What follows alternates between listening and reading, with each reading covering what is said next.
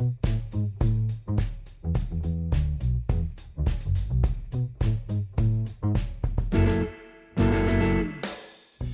is Timestamp, the podcast dedicated to capturing this moment in time. I'm Amy Breslow.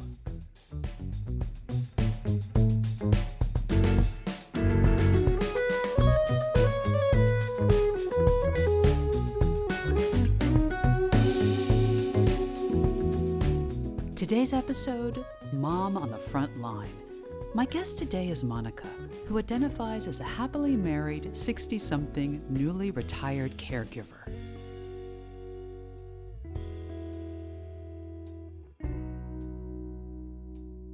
There is a big issue that's been on my mind a lot lately, and that's systemic racism.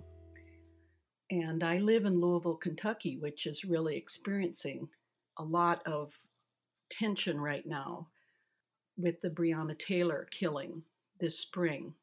I'm realizing, I'm kind of shocked really, that our country has learned so little, since Martin Luther King and even since the beginning of our country. I mean, I'm just really kind of shocked about racial tensions.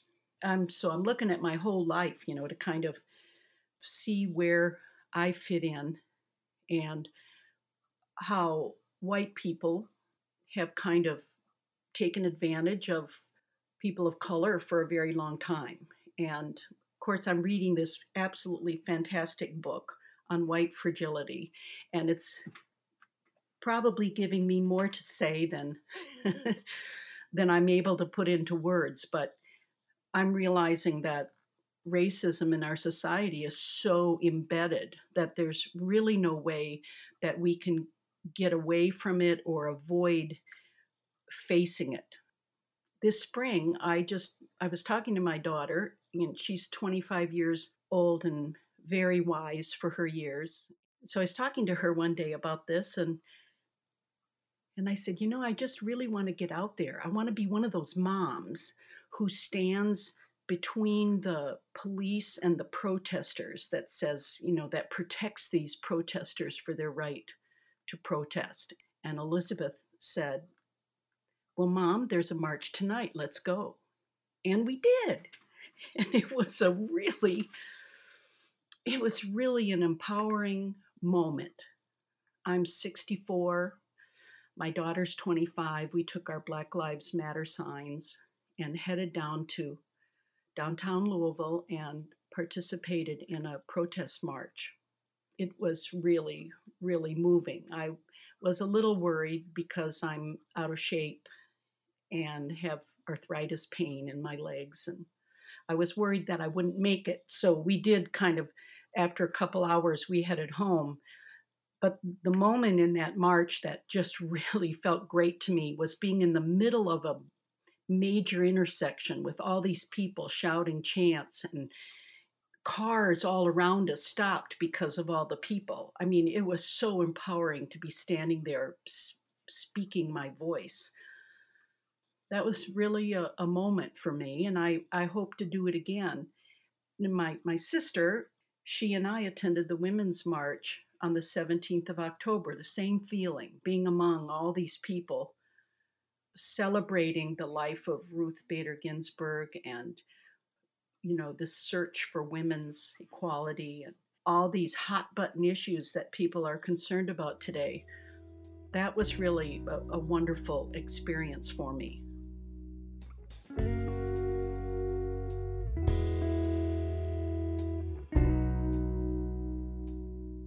I was born and raised in a big Catholic farm family. One thing, when we moved to Louisville, my husband and I, having been educated in public schools, but both having been raised in the Catholic Church, we came to Louisville, which has a very strong system of parochial schools. But when we moved here, both having this deep-seated belief in society's responsibility to educate their children, we always chose public schools. So we moved here, and we were raising our kids Catholic at the time. So we moved here near good public schools and enrolled our kids in a good public school system, and we've never regretted that. They got a great education here. But over the years, I've come to see how very, very different the cultures are between public schools and parochial schools in this community. And of course, with everything that's going on in our government right now, I'm very alarmed at the theocracy that's slipping into our government. I mean, I think at my core, I believe in the separation of church and state more than anything. They don't go together, just like they don't blend like oil and water. You have to keep them separate. And I'm really kind of appalled at the kind of Christian, and maybe other faiths do this as well, but the kind of Christian who believes the only way, that they're the only ones who have ethics and morals, and that everyone else, is bad. I mean, I can't stand that idea. This idea of systemic racism in this community, the Catholic Church has to own part of this, because years ago, when Brown v. Board of Education decided that schools needed to be integrated, the Catholic Church in this community made a decision. They made a decision that they were going to build these schools and move out to the white communities and keep their kids separate from the integrated schools. And I was really heartened to read a very, very good editorial in the paper in town about this very thing. And I realized that I already felt that this had happened, but I was so energized to hear that it was actually a real thing. It wasn't me just imagining this. But I believe the Catholic Church has to own up to the fact, especially here in Louisville, what they've done in 50 years, building all of these parochial schools and taking all of these white Christian kids out of the public schools because they wanted to control who was in the classroom. Ironically, a few years ago, one of the all-male high schools won the basketball tournament one year, and every boy on the starting team was a black athlete in an all-white school. I believe what I witnessed here is the Catholic schools recruiting athletes to their school, because having a great athletic program is one way to attract kids to their school, because that's one way that they were tolerable. It was tolerable to have blacks in your school if they could, have some use. I do think in this community, the Archdiocese, for instance, here in Louisville, is really reaching out to try to mend, to work with this idea of racism. So I see it as a good sign.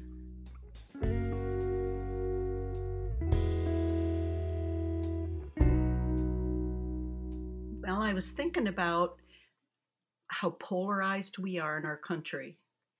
And in the last, well, not just the last 4 years, but really going back to, well, maybe 20 years ago, I sensed the tension and between the right and the left, conservative, liberal, rural, city, woman, man, minorities, majorities, in every aspect of our society. And this has been especially crucial lately, is this polarization and how people cannot talk to each other.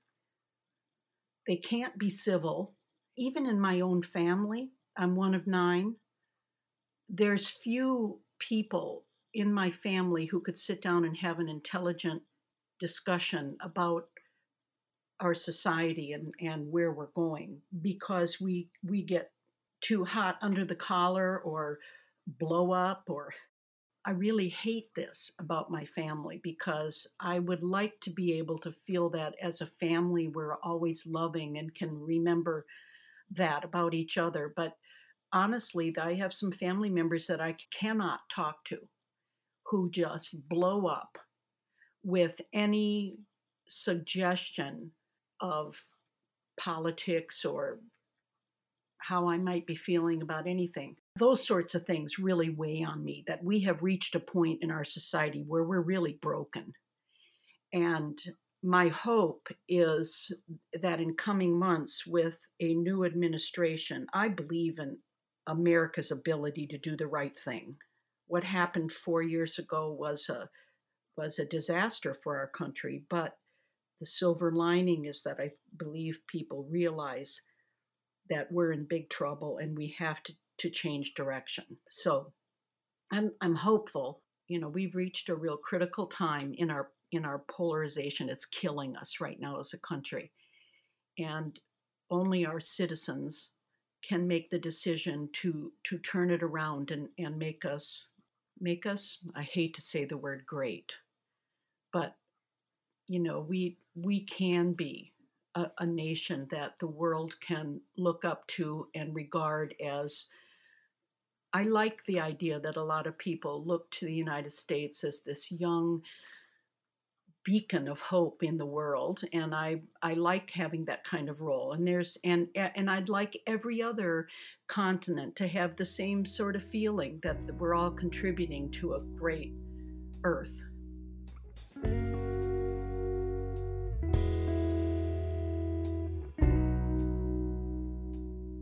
The Breonna Taylor incident, that has torn our community apart, but people are protesting and protesting. I mean, every day.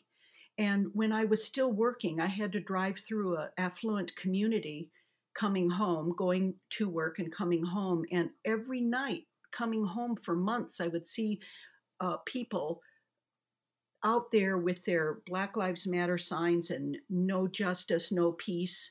And I every day I went by and I put up my hand sign for Black Lives Matter, and how proud I was that there were people in that particular community who were willing to stand up against the systemic racism in our community and in the police. And I have to say there's a lot of good police out there, but I've personally experienced the the anger and the bullying and the nastiness of some of our police. I mean, I don't want to make a big story about that, but on the way home from work one day, a couple, 2, 3, 4, maybe 5 years ago, I got stopped by a policeman in my neighborhood for speeding. And I was really confused because a car just exited a driveway after me and then the lights went on. So I stopped and I got out of my car to say, I was pointing to myself. I said, "Did you mean me?" I couldn't believe that I was getting picked up a block from my house and that this car had come out of somebody's driveway. So I didn't quite, I was confused. And the guy started yelling at me. I mean, if I had taken another step, he would have pulled a gun on me. I was so distraught. I got back into my car and I'm shaking and I'm humiliated because I'm right there with my neighbors, anybody out there seeing me.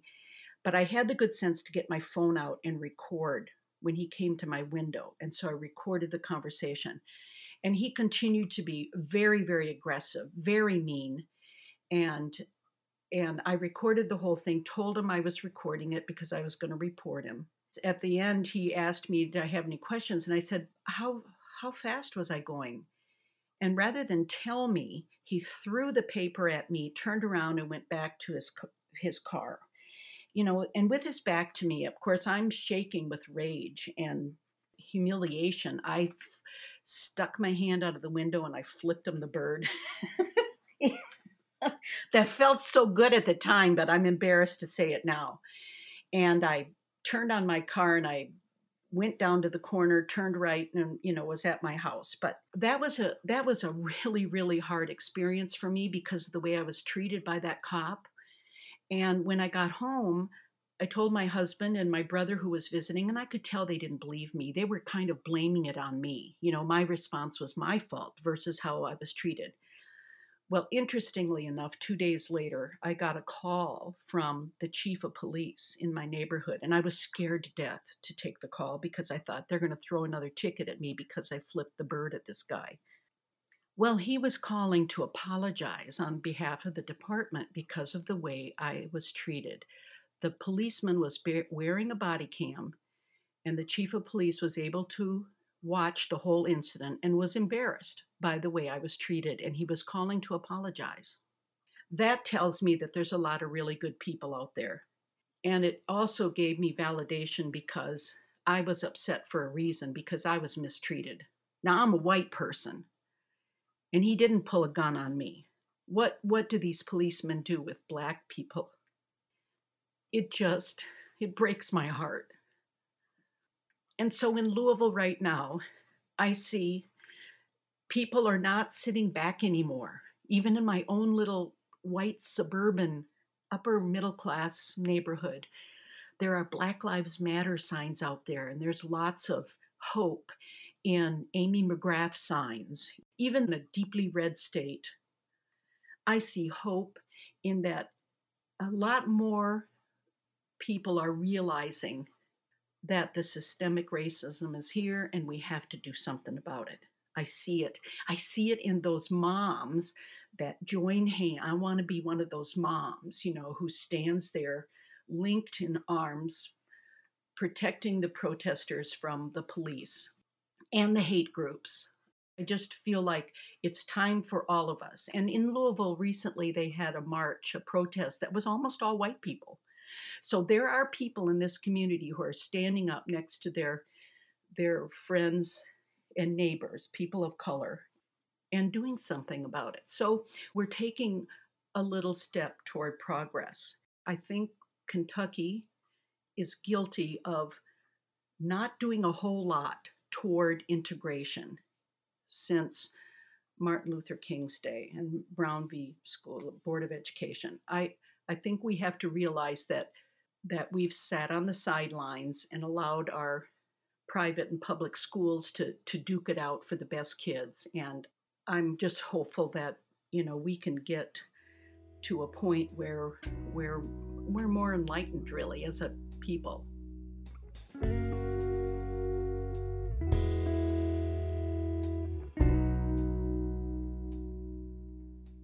Well, I've already voted, as have my family members, and want everyone to please vote. This is a pivotal election. I believe that this is the time when the most people have reached the conclusion that their vote really, really matters. So just everybody out there, you matter, get to the polls. That's it. I'm doing my part I'm assigned to a kind of rough area of Louisville where I'll be working the polls, and I'm really excited about it. I'll wear my mask and keep a social distance, but I feel like that's my part, to get everybody to the polls.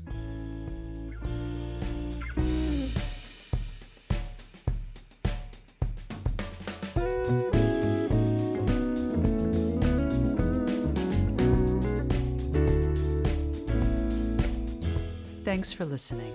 Timestamp is produced by me, Amy Breslow, with IT support from Alex Moreno and original music by Maddie Schuler. You can find us at timestamppodcast.com and can subscribe on Apple, Stitcher, Google, Spotify, or wherever you get your podcasts. I'll be back in 1 or 2 weeks with the next episode. Until then, take care and be well.